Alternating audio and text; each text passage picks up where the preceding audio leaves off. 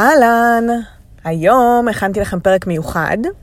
נכון שאתם אוהבים שאני נוסעת לכנסים, ואז אני מקליטה לכם אחרי את התובנות הכי טריות שלי, אז הנה עוד פעם הזדמנות לעשות את זה. הפעם שמרתי לכם איזושהי הקלטה מהקיץ, אחרי שהייתי בכנס של רייצ'ל הוליס בארצות הברית, ונסעתי עם לובה, שהייתה איתי גם בפודקאסט אחר, והתיישבנו שוב על הרצפה בחדר המלון שלנו כדי לסכם את החוויה שלנו מהאירוע, לא ברמה הלוגיסטית, אלא ברמה התפיסתית, עם איזה תחושות אנחנו יוצאות. ודיברנו הרבה על חלומות גדולים, על נשים, על הקול הביקורתי הזה שעוצר אותנו ואיך להתמודד איתו, על איך לחזור לארץ וליישם בסוף את הדברים שאנחנו רוצות ליישם, מה עשוי להפריע לנו בדרך ומה יכול להצמיח אותנו למעלה. ובאמת זו שיחה הכי בגובה העיניים, הכי גם נקרא לזה מנטלית, אבל גם בסופו של דבר פרקטית, כי אני אוהבת לסכם את הדברים. אז אני ממליצה בחום להקשיב לשיחה הזאת עם מחברת פתוחה ולרשום לכם תובנות. מי שלא מכירה את לובה לאור נכנסה לחיי בסערה לפני 2 בערך, ובעצם יצא לי להכיר אותה קודם כל כלקוחה ואחר כך כחברה בהרבה מאוד היבטים. היא תסריטאית, היא יוצרת, היא מאמנת לאפקטיביות ושינוי הרגלים, והיא גם חברה שלי, והיא מספקת לי הרבה תובנות ופרספקטיבה לאורך כל האינטראקציות שלנו ביחד, וזה כיף שיש מישהי שהיא מבינה את השפה שלי, את העולם שלי, ואנחנו יכולות לנהל שיחות אינטליגנטיות מהסוג הזה. אז הפעם גם הקלטנו את השיחה, ואני שמרתי את זה ככה להזדמנות של תחילת שנה והטיימינג של עכשיו, והיה גם לי מאוד מעניין לחזור להקלטה הזאת ולהקשיב לה, וכמו להרגיש את האנרגיות המאוד מיוחדות שהצלחנו לשמר ולתפוס ולקלוט שם בארצות הברית על הרצפה במלון. אז תהנו מהפרק הזה, אני אשמח מאוד לשמוע מה אתן חושבות אחרי ההאזנה, אז אל תשכחו לעשות צילום מסך, לשתף בסטורי, לתייג אותי, לכתוב לי, אני אשמח גם לדעת מה אתן חושבות, וגם שזה כאמור יגיע לעוד נשים שיוכלו להאזין ולהתעמק בתכנים האלה. אז בלי לעכב אתכם יותר, שתהיה לכם האזנה נעימה. היי, שמי עדי מאור סיסו, ואחרי ששנים הסתובבתי במרדף ובתסכול מעצמי, גדלתי להיות מאמנת לשינוי הרגלים בהיי פרפורמנס. עם ספר, תוכניות ליווי וקהילה של עשרות אלפי נשים שלומדות וגדלות יחד. זה קרה כי הבנתי שיש לי אפשרות לבחור כל יום לעלות לרמה הבאה ולהתאמן על האדם שאני רוצה לגדול להיות. וזה בדיוק מה שאני עושה כאן בפודקאסט ובכלל בעסק ובחיים שלי. אפקטיביות אומרת מבחינתי להנהיג את החיים שלנו ולעצב אותם עם מה שחשוב לנו. אז איך עושים את זה? טוב שאתם פה. זה הפודקאסט של אפקטיבית. היי לובה. היי עדי. אנחנו בסיום הסמינר, סוף שבוע הזה של רייצ'ל הוליס, והרגשנו צורך אז לשבת, לתמלל אולי חלקיק ממה שעבר עלינו פה, ולהרוז את זה למשהו שיוכל אולי להגיע לעוד נשים, עוד מסקנות, קצת פרקטיקה, ובסוף אולי אני חושבת שהדבר הכי חשוב שאנחנו רוצות להעביר מתוך מה שאנחנו עברנו פה, תקני אותי אם אני טועה, זה איך לממש, איך לא לוותר, כן. ואיך לממש את הרצונות והחלומות שלנו. כן. ואיך לא לתת אולי ליומיום להשתלט ולגנוב לנו את החלומות.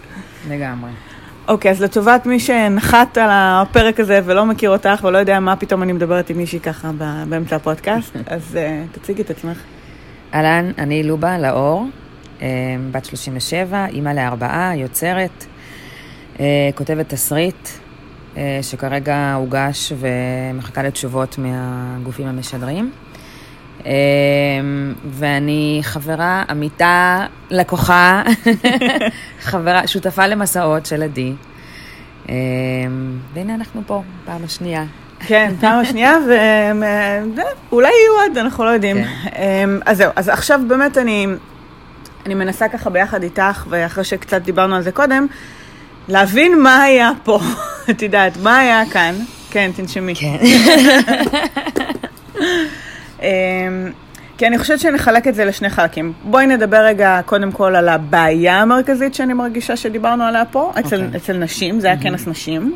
7,000 נשים מכל העולם, זה לא איזה אירוע פצפון, זה חתיכת אירוע.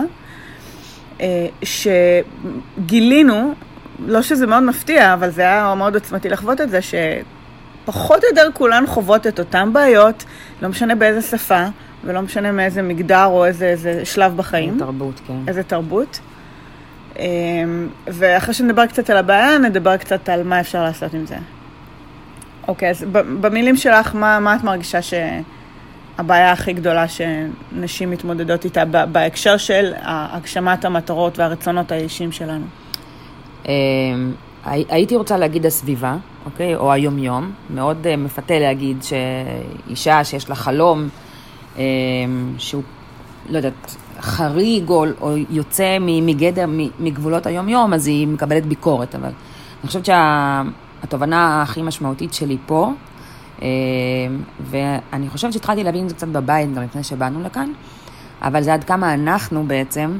אנחנו כנשים. אנחנו כנשים מושפעות מהדעה של הסביבה, ונותנות לזה להשפיע לנו על המהלכים. זאת אומרת שזה מתחיל בנו, שאנחנו כן. אנחנו הבעיה. אבל תשמעי, כן. ראית של אמרה את זה מאוד יפה אתמול. היא אמרה, אם אנחנו הבעיה, אז אנחנו גם הפתרון. חד משמעית, כן. אוקיי. אז איך זה בא לידי ביטוי בעצם?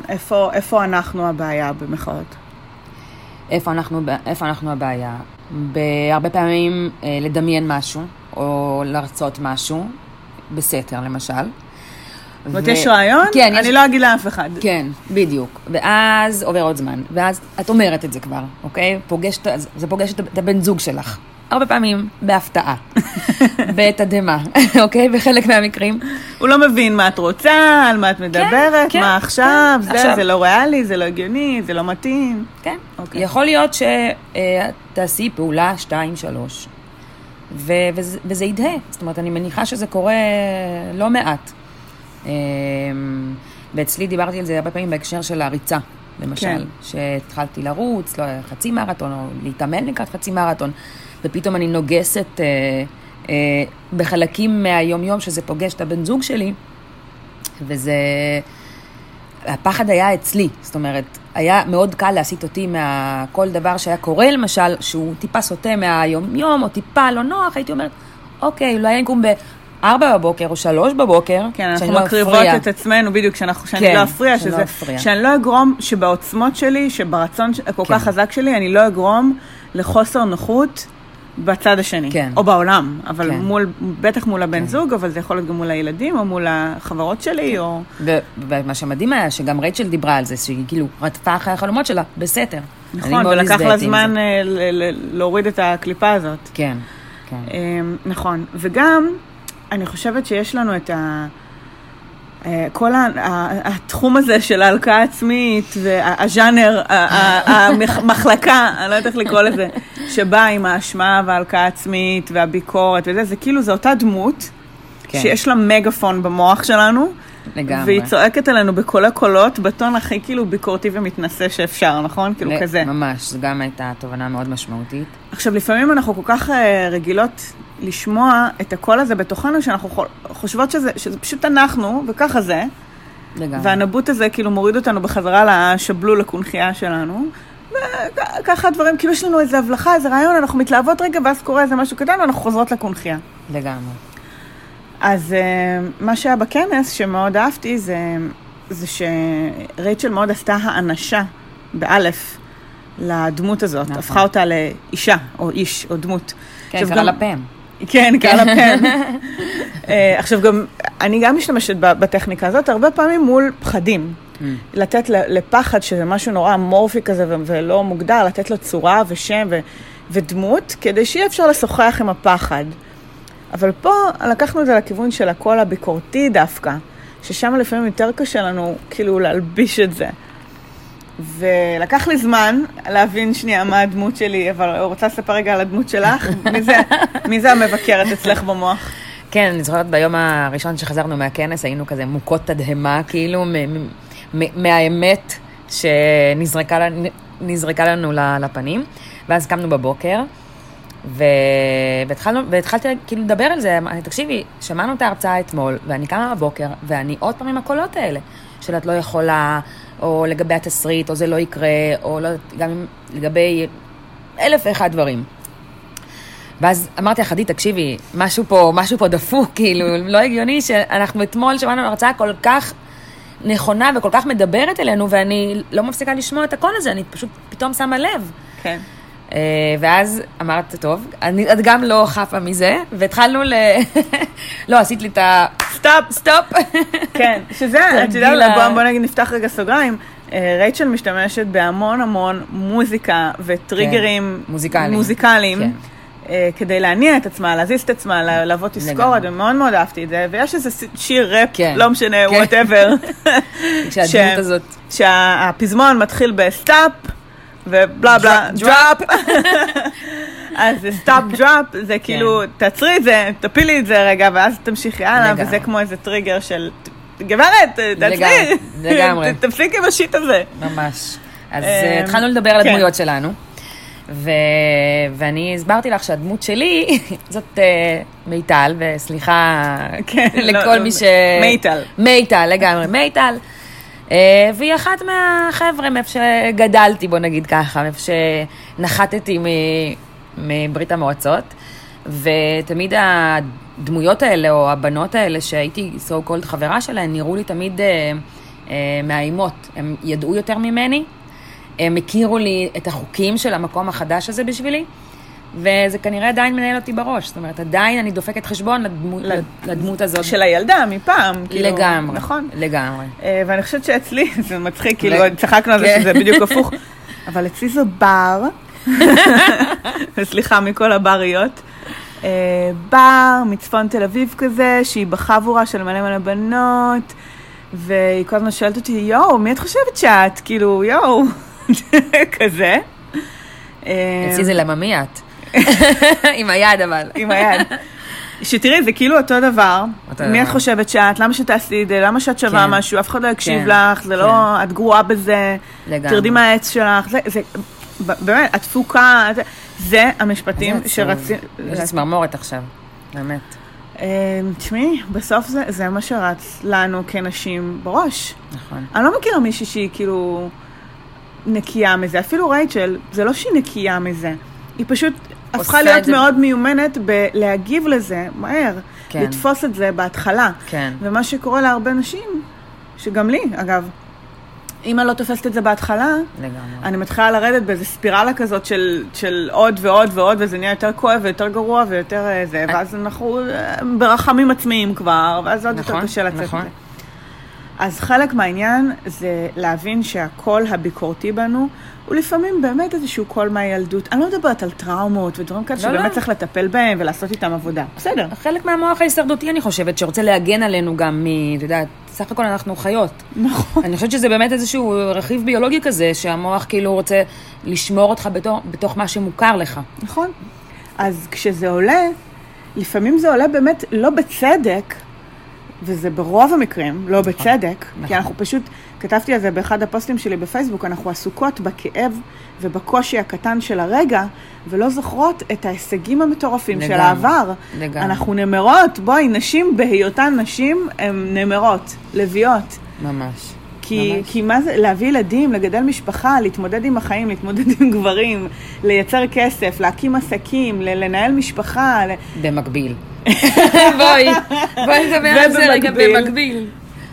בואי, כנשים אנחנו לביאות. נכון. ואנחנו פשוט בגלל שאנחנו מסתכלות מאוד צער הרבה פעמים על הרגע הקטן הנוכחי, הקול הזה נהיה נורא נורא נורא חזק. אז כשרואים את זה ותופסים את זה וסנאפד, נכון. תפסיקי, סטופ, רגע, תעצרי שנייה, זה האמת, תראי מה את אומרת לעצמך. שתשמעי, יכול להיות זה לא יעבוד מיד.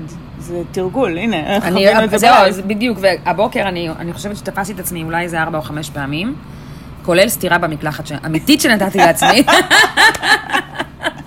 באמת, נשבעת לך. באמת, כאילו, התעצבנתי, זה פשוט מציק לי. זה 4-5 פעמים על הבוקר. ואני כאילו בשוק.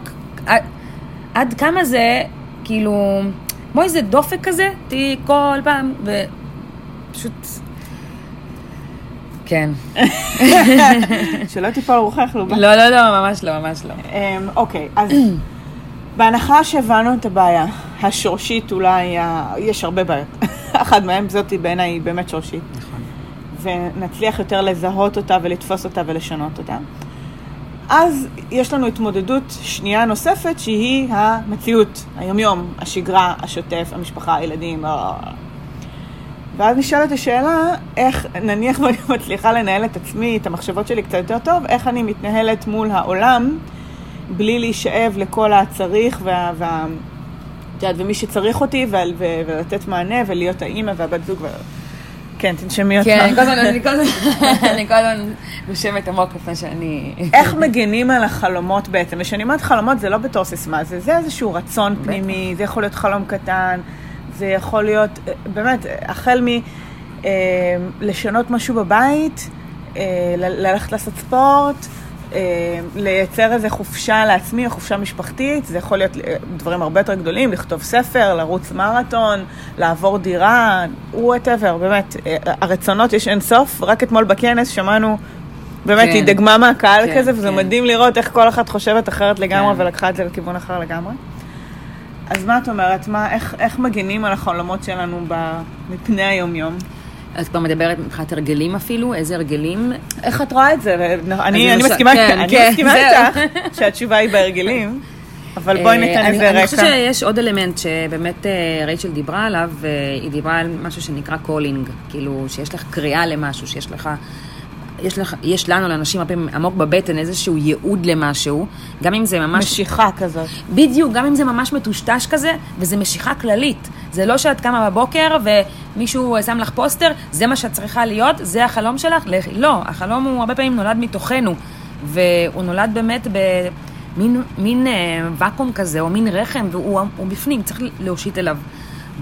וכשאנחנו כבר מגלות מה הקריאה שלנו, או מה הייעוד שלנו, כן, ייעוד זה כאילו מילה קצת לעושה, ואני באמת אוהבת את המילה הזאת של קריאה או קולינג. קולינג, בדיוק. כי זה מעין תחושה כזו מציקה בבטן, שאת יודעת שאת צריכה לעשות משהו, בדיוק. ולא ממש ברור לך עדיין מה. וגם יודעת שזה חזק ממך. נכון. נכון שכאילו אתמול ממש היא כאילו הצליחה להציף בי את זה, במובן הזה של, ככה אני הרגשתי חשבתי על הרעיון התסריט למשל, הרגשתי שזה מין קריאה כזאת שאני לא רוצה לעשות את זה, וגם הבחור הזה שהרצה, הוא אמר את זה, שבמשפט הזה שהתחלתי לבכות, שהוא אמר, לפעמים אתה תצטרך לעשות, כן, טרד שלדון, אתה תצטרך לעשות בחירות שיחוו ללב, אבל יעשו לך טוב לנשמה, וזה ממש כזה. אז אני חושבת שבהגנה על החלום שלנו, אני חושבת קודם כל להגיד לעצמנו שזה בסדר להרגיש את התחושות האלה, המוצפות, החוסר ודאות, כל הדברים האלה, אני חושבת שכאילו הייתי רוצה שמישהו יגיד לי אם לגיטימיים, הרבה פעמים שהיה חסר לי את התפיחה על השכם הזאת, ואני מצאתי את זה נגיד בדמות שלך ושל הקהילה ושל הקורס מאמנות, שהתפיחה הזאת, או נשים כמוני, שאת יודעת, לובה, את בסדר. כן, עוד נשים, נכון, אני מסכימה איתך, כי אני חושבת שמה שיש בקהילה של אפקטיב, זה נשים שאפתניות, שמבינות שהן לא מקולקלות, זה לא שמשהו לא בסדר בהן. ממש, כל גוף שלי צמרמורת, ממש. ושזה בסדר לרצות עוד ולשאוף לעוד ולעשות שינויים ולזוז קדימה, לפעמים בחברה שחושבת שזה, לא, שבי, כאילו, תרגיעי. חד משמעית. כאילו, למה את צריכה עוד? חד משמעית. אז כאילו, כמו שאמרתי, החיבור למקום הזה, ממש להרסל אותו ולהגיד לעצמך, זה בסדר, זה נכון, את טובה, את ראויה, ולמצוא קודם כל...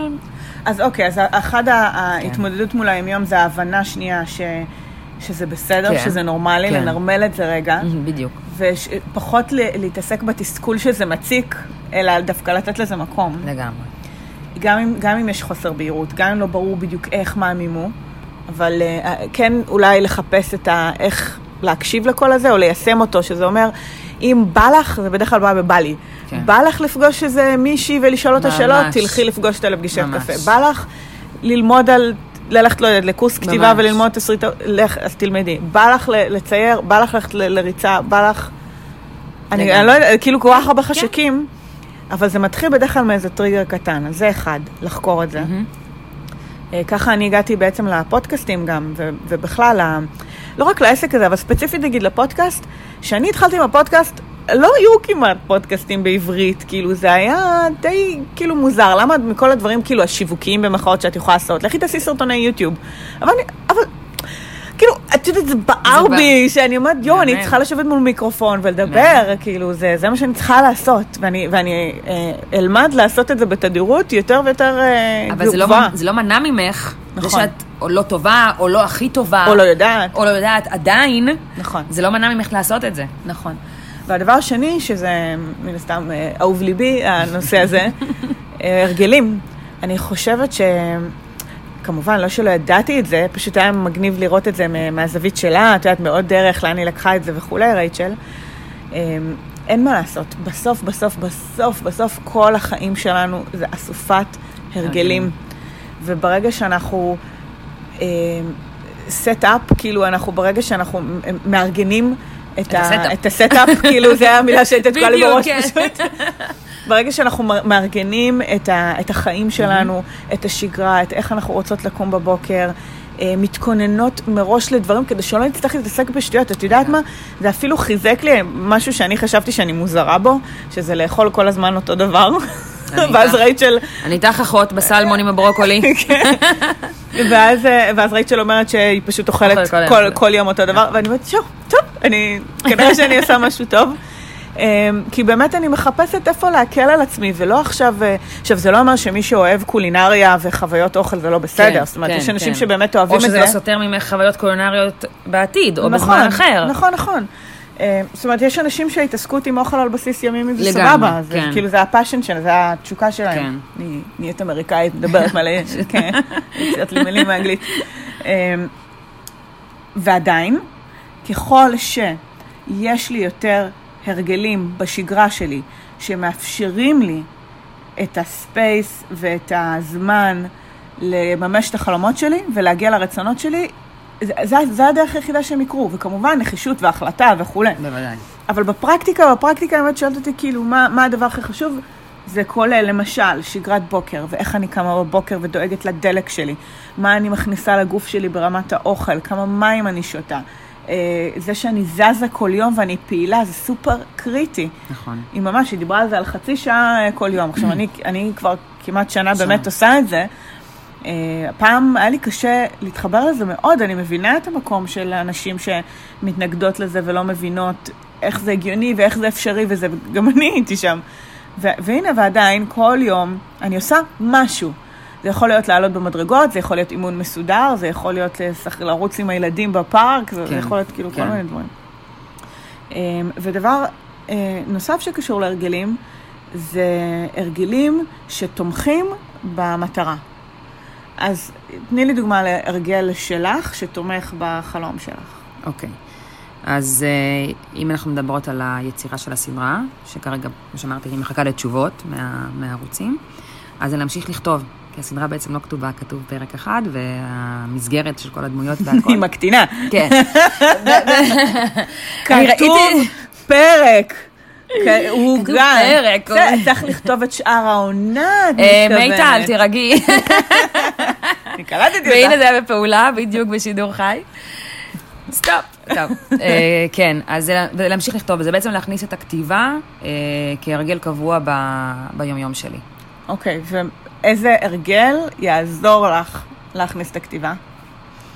מבינה למה אני אומרת? כן, או אני חושבת אולי אפילו איזשהו טריגר, כי החדר העבודה נמצא אצלי בבית למעלה, ואני חושבת שברגע שאני לא עולה מיד אחרי שהילדים יוצאים, אני מתפזרת את הדברים האחרים, או מוצאת עצמי משהו אחר. אוקיי, אז את מעלה משהו ממש חשוב פה, שחלק מהעניין של להכניס הרגלים כאילו חדשים, בעצם של החלומות שלנו, זה לנסות להצמיד אותם למשהו שכבר קיים ועובד בחיים. כן. כמו למשל, לפזר את הילדים. 7:30, ילדים יוצאים מהבית. ואז את ישר עולה למשרד. או לחדר העבודה. כרגע לא. לא, אבל זה מה שאת רוצה לעשות עכשיו שחוזרים הביתה. או למשל, אצלי נגיד הספורט, הוא ממש מיד איך שאני קמה מהמיטה. זאת אומרת, בבוקר, זה לא שאני עושה אותו אחר כך, מתארגנת, אוכלת, לא, זה כאילו הדבר הראשון. הלבשת אותו על קצה של שינה, כאילו על קצה של השינה. כן, בדיוק, של ההתעוררות. של ההתעוררות, סליחה, כן. ואני יודעת שעבורי זה הדרך הכי טובה שזה יקרה, אני לא חושבת יותר מדי, אני עושה את זה על אוטומט, זה כאילו חלק מהפלואו של הבוקר. כן. ואפשר לעשות את זה עוד הרבה דברים, למשל, כששמתי לב שאני לא שותה מספיק מים, ורציתי להיות יותר מודעת לזה, אז הצמדתי את המים לארוחות. זאת אומרת, אין מצב שאני יושבת לאכול בלי שיש לי איזה ליטר. מלא מים לידי, ואני דואגת לשתות, לפחות לוודא ששמה אני בוודאות שותה מלא מים. בקבוק גם יכול להיות טריגר, להסתובב עם בקבוק שהזכיר לנו לשתות. זאת אומרת, יש הרבה הצמדות שאפשר לעשות, והדבר השני זה הרחבות. זאת אומרת, אם כבר יש משהו שקיים, נגיד אני אחריז את זה פה, אחת הדברים ההחלטות שאני קיבלתי על עצמי כאן, שעכשיו זה קשה להגיד את זה בכל רמה, אבל אני אגיד את זה בכל זאת, זה שאני רוצה להתחיל להתאמן למרתון. עכשיו בואו, אני לא... אין לידי חצי מרתון בדרך. ישר אפשר תחת המרתון לכבוש. לא, אבל בדרך אני חייבת לעבור חצי מרתון, בסדר. וזה לא שאני עצנית, אני כאילו מקסימום רצה 4. בסדר, זה כאילו הטופ של הטופ, כבשתי את האברסט וזה. אבל הרגשתי שכאילו כל השנה הזאת של ההתעסקות בספורט הביא אותי לאיזה אזור נוחות עוד פעם. זה נהיה אוטומטי כזה, זה קל, אני גם יכולה להגל פינות, אז זה כאילו... וברגע שאנחנו נכנסים למקום הזה, גם אם הוא מקום גבוה, גם אם הוא מקום טוב, אני גם מבינה אותה. אין התקדמות, אין השתפרות, אין להפך, זה לאט לאט לוקחים אחורה, כי את מתחילה להגל את כל הפינות האלה. בוודאי. אז אני יודעת שמטרה חדשה, כמובן לקחתי את זה רחוק, ואמרתי את המרתון אני לא אעשה בארץ, אני אעשה בחול, זה בסדר. ואז אמרתי, רגע, יש מרתון בניו יורק. כן, אבל לא. לא משנה, נבדוק תאריכים וזה, זאת אומרת, אין לי לחץ של זמן, אבל ברגע שאני אמצא את התאריך... תמציא את ה... כן, למרות שיש לי תאריך, הוא בראשון לנובמבר 2020, זאת אומרת, יש לי שנה ומשהו, ועדיין, הנה, פתאום נוצרה לי תוכנית אימונים לשנה הקרובה. ולמה אמרתי להרחיב? למה זה כאילו קל? זה לא באמת קל, זה לא קל. אבל למה כאילו קל? כי בעצם אני הולכת להלביש את האימונים האלה על השגרת אימונים שכבר יש לי. אני הרי כבר רגילה לקום בבוקר, אני כבר רגילה לרוץ בשבת. וגם את בתודעה כבר, זאת אומרת כבר עברת, מבחינת ההרגלים, גם את המקום המנטלי הזה, של לא להיות בפעילות גופנית, להיות בפעילות גופנית. אז הרמה הבאה שלך היא להרחיב את זה. עכשיו, זה חשוב להבין את זה, כי לפעמים מרגיש לנו שאנחנו כל הזמן צריכים לשנות, ואת יודעת, לעשות מהפכים, וממש לא. באיזשהו שלב החיים נהיים פיין-טיונינג כזה של כל מיני דברים. או לא משנה, פה זה לא בדיוק פיין. או הורדה, או... כן, לפעמים נכון, לפעמים צריך להוריד, לפעמים צריך להוסיף. אוקיי. יש דברים, אגב, שאת היית רוצה להרחיב? הכתיבה בעצם זה ההרחבה שלך? הכתיבה, לא רק של הסדרה, גם של הספר שאני רוצה להוציא עוד לפני הסדרה. וכמובן גם להתאמן למרתון, כי זה היה אצלי גם אחד, זאת אומרת, זה גם אחד הדברים שעוד שמתי לעצמי למטרות השנה, וגם בסוף לא עשיתי. גם הסכמתי לעצמי לוותר על מטרה, לטובת חלום למשל. זה היה אצלי הזה. וכנראה נעשה את זה ביחד. יש מצב. יש מצב. אז אני חושבת שאצלי זה בעיקר הכתיבה, והרמה הבאה של היציאה לאור למדיה, כי דיברתי איתך על זה הרבה, נתת לי כמה סתירות פה. תודה, אני מודה לך עליהן. במובן של, אני כותבת את התסריט, ויש את כל הנושא הזה של הסיפור שלי, שגוין און כזה בצד, ומצד שני אני לא משתפת בכלל ברשתות החברתיות. יש לי פער כזה שאני רוצה לצאת איתו החוצה, וגם פחד. אז אני צריכה למצוא את ההרגלים, שיעזרו לי להוציא את זה בדיוק. אוקיי. הדבר האחרון שאני רוצה לגעת בו, לפני שנסיים, זה כמה לקחת על עצמנו. כי אני חושבת שזה, דיברנו על הקולות בראש, ודיברנו על השוטף החיים ששואבים אותנו, ויש עוד איזה עניין קטן של כמה אנחנו לוקחות על עצמנו, כי אנחנו רוצות גם לרוץ מרתון, וגם זה... וגם שהבית יהיה מסודר, וגם להכין אוכל בריא, וגם זה, וזה נורא מצחיק הרבה פעמים שיש לנו גם הרבה יכולות והרבה רצונות והרבה זה, אז אנחנו גם רוצות שהכל יהיה בבת השנה או החודש. אני חושבת שאנחנו כבר כמו רצות מרתון, ואז נותנים לנו, קחי עוד את זה, יאללה, תביא, ואנחנו מבקשות, תביא עוד, ואנחנו משארות לרוץ. כן, ועוד משהו. עכשיו, החיים מטבעם יש להם, זה לא שאנחנו זה לא שהחיים סטרילים ואנחנו נתעסק רק בנושא אחד, יש לנו כאילו באמת הרבה נושאים באופן טבעי להתעסק איתם, ואז כמה אנחנו לוקחות על עצמנו זה במובן של כמה דברים חדשים וגדולים אנחנו לוקחות על עצמנו. זה מתחבר לי לפאנל. אוקיי, אז מה לקחת מהפאנל שהיה בפאנל דיברו בעצם נשים שאת כתבת עליהם בסטורי גם, כן, אבל זה... אני אשים אולי את המידע הזה אחר כך בנוטס של הפרק, ככה כדי שיהיה לכם לינקים ומידע על האנשים והמרצים שהיו בכנס, כי זה באמת אנשים ששווה לעקוב אחריהם. כן, למשל ג'ני, הבעלים של חברת איט קוסמטיקס. כן, באופן כללי, נשים, אני רק אגיד שהם בגילנו, מה זה גילנו? 36, 7, כאילו 40, אני לא זוכרת מה הטווח, אבל פחות או יותר, שהם בגדול... אימהות לילדים קטנים מאוד. אימהות לילדים קטנים יחסית, והן מיליונריות, שלא לומר ביליונריות בבית. בדיוק. הזיה. והן יושבות ומדברות על הקושי שבלנהל משפחה ולחזור הביתה ולהוציא בגדים מהמייבש. כן. נכון? זה מה שהבעלים של מעצבת תכשיטים דיברה על זה בעצם. נכון. אוקיי, אז מה את לוקחת משם בהיבט של כמה אנחנו לוקחות על עצמנו? שוב, את הנושא הזה של להרשות לעצמנו, לא לקחת על עצמנו, ולשחרר תפקידים שאנחנו ממלאות בבית, ודיברה על זה, ג'וי דיברה על זה, שהיא תמיד חשבה שהיא צריכה לעשות הכל בבית, להיות העקרת בית המושלמת במקביל לקריירה המטורפת שלה. בדיוק, לקריירה המדהימה שלה. עד שיום אחד בעלה הגיעה הביתה, והיא פשוט קרסה, וכאילו היא שברה את כל הכלים, היא אמרה לו, no more, אני לא רוצה לעשות את זה יותר, והוא אומר לה, אבל לא ביקשתי גם. אז אני חושבת ואני הסתכלתי עליך ישר, אמרתי, אוקיי, סיפור חיי, ואני מבינה את זה היום, אני נשואה 11 שנה, ואני מבינה את זה היום, וגם עוד סיפרתי לך ששוב, זאת אני, ולי קשה לשחרר את זה, ושאני מביאה עזרה הביתה, וזה, כמו שאת אומרת, כל פעם אני מלבישה עוד משהו ועוד משהו ועוד משהו, בשביל לייצר לעצמי זמן. אז אחד זה מותר לנו. מותר וצריך לבקש הרבה הרבה יותר עזרה. אגב, זה לא חייב להיות בתשלום, יש מלא סוגי עזרה, באמת. כמו שיש, איך היא גדלה בשבט, נכון? יש כאלה גדלים, כאילו עם הדודה, עם הזה, עם השכנה. ואפשר, אם טיפה פותחים את הראש של ההבנה, אפשר למצוא פתרונות, ואולי אני אעשה על זה פודקאסט נפרד, כי לי בשנה האחרונה היה המון עניינים עם זה, ותובנות וחוויות סביבה לבקש עזרה. אז באמת אני אקדיש לזה שיחה נפרדת.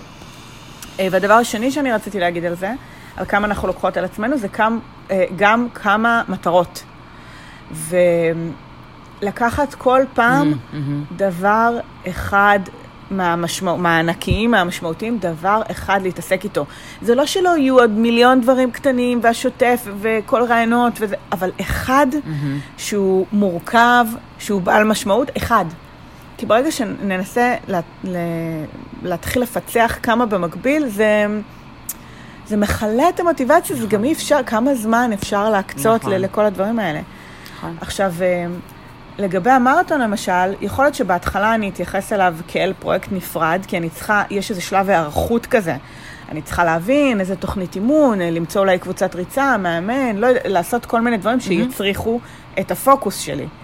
אבל ברגע שאני אכנס נגיד לאיזושהי שגרת אימונים, זהו, זה מבחינתי אוקיי, טופל, זאת אומרת עכשיו מה זה טופל? עכשיו אני צריכה לעשות את הכל, אבל הפוקוס שלי יכול להתפנות מההתארגנות למשהו אחר. אז חשוב להגיד את זה, כי הניסיון לפעמים לקחת יותר מדי על עצמנו, מאוד מאוד מסרס, שם לעצמנו מקלות בגלגלים. יותר מדי מבחינת כאילו החלומות והרצונות שלנו. זאת הכוונה פה? כן, זה להכין את עצמנו לכישלון. כי אז אני לא מצליחה, ואני אומרת, הנה, את רואה? הנה מייטל בא, או בר בא. הנה, את רואה? את לא נועדת לזה, זה לא בשבילך כל המאמץ הזה. משתפרת. סטופ. כן. צריך להפגיש את בר עם מייטל. מייטל, בדיוק. וואו, זה יהיה פודקאסט מעניין. אז על מה דיברנו בעצם? דיברנו על מה המעצור הכי גדול של נשים מלממש את החלומות שלהם ואיך להתמודד מפני היום-יום. אמרנו שהדבר הכי חשוב לשים לב אליו זה הקולות הפנימיים שלנו, של הביקורת, של בר ומיטל, וכל אחת יכולה להלביש את הדמות שלה ובאיזה טון היא מדברת ואיך היא מדברת, כי אם זו באמת הייתה דמות אמיתית, מישהי אמיתית שהייתה מדברת עליכם ככה, אז באמת היינו נותנות לה שתי סתירות, או עומדות על שלכם, או אומרות לה איזה משהו, או פשוט מתעלמות והולכות, כאילו. כן. ואנחנו יכולות לעשות את זה גם בראש שלנו, גם אם זה דורש אימון. נכון. ודיברנו על זה, זה לא מיידי. והחלק השני היה יותר בעניין של איך לא לתת ליום-יום לשאוב את החלומות שלנו מאיתנו, ואיך בעצם להכין את הקרקע עם זה שאנחנו נכיר בקריאה שלנו בכלל, בדרייב שלנו, לעשות את זה, ואז גם נכין את ההרגלים המתאימים, כדי שיתמכו בכל התהליך הזה. ההרגל עצמו של הפעולה, כמו הכתיבה, הריצה, הזה, הזמן להרגל, אבל גם ההכנה להרגל, על איך אני מכינה את השבוע, איך אני קמה בבוקר, מה הדברים הראשונים שאני עושה. יש פה ממש עבודה לעשות, שאגב, אפשר לעשות בתוכנית אפקטיב, למי שתרצה להצטרף, בשביל זה אני פה. במקרה, בשביל זה אני פה. וזה באמת הקריאה הכי גדולה עבורי, האפשרות לתת את זה לעוד נשים. ובסוף גם העניין של המיקוד, של לזכור שזה בסדר, לבקש עזרה כדי להוריד דברים מאיתנו, ולהתמקד כל פעם בפרויקט אחד ענק, להקים אותו, לעשות את התשתית, לראות שהוא רץ, ורק אז לעבור לדבר הבא. זה יהיה קיו לדבר הבא בעצם. כן. כן, גברת. ונצא לנשום רגע, את הרגע הזה. תודה שנענית להקלטת הפרק. כן, להקלטת הפרק. הרגשתי שפשוט אם לא נתפוס את זה עכשיו, זה לא, זה, את יודעת, בבית זה יישמע אחרת. ואני מודה לך גם, אני רוצה להודות לך, שזימנת אותי אלייך לעוד מסע כזה, שבו אנחנו בוכות, צוחקות, שקטות, חובות, דוחפות אחת השנייה, למקומות שלה, נותנות סתירות אחת לשנייה. ממש זכות שאת בחיים שלי. לא הייתי מגיעה לכל הדברים האלה. לא היה לי אותך. לא היה משוגעת. ולא היה משוגעת. איך משוגעת אחת בחיים? גם אני צריכה את המשוגעות שלי, אין מה לעשות. כן, ותודה ממש ממש גדולה שאת נותנת לי את המקום הזה בחיים שלך. איזה כיף. מקווה שנהניתם מהפרק הזה. אנחנו פה בדמעות. כן. ואם אהבתם אותו, אז בבקשה, תשתפו. לגמרי. כי זה פרק ממש חשוב. יש פה תוכן למלא אנשים שיכול לפתוח את הראש והפרספקטיבה. ואני רוצה שהפודקאסט הזה יגיע לכמה שיותר אנשים. אז שתפו, צלמו מסך, שימו באינסטגרם, בסטורי, בפייסבוק, תשתפו את הלינק מהבלוג, whatever, מה שבא לכם. באמת שהתוכן הזה יעבור הלאה. ותודה שהייתם איתי שוב בפרק הזה, תודה ללובה. שהייתה איתי בפרק ובמסע הזה. תמשיך לחלום בגדול. כן, לגמרי, תמשיכו לחלום בגדול ולממש את החלומות שלכם. ביי. ביי. רגע. התוכנית שלנו אולי הסתיימה, אבל השיחה שלנו ממש לא חייבת להסתיים. אתם מוזמנים להיכנס לאתר הרשמי שלי, adimarsiso.co.il.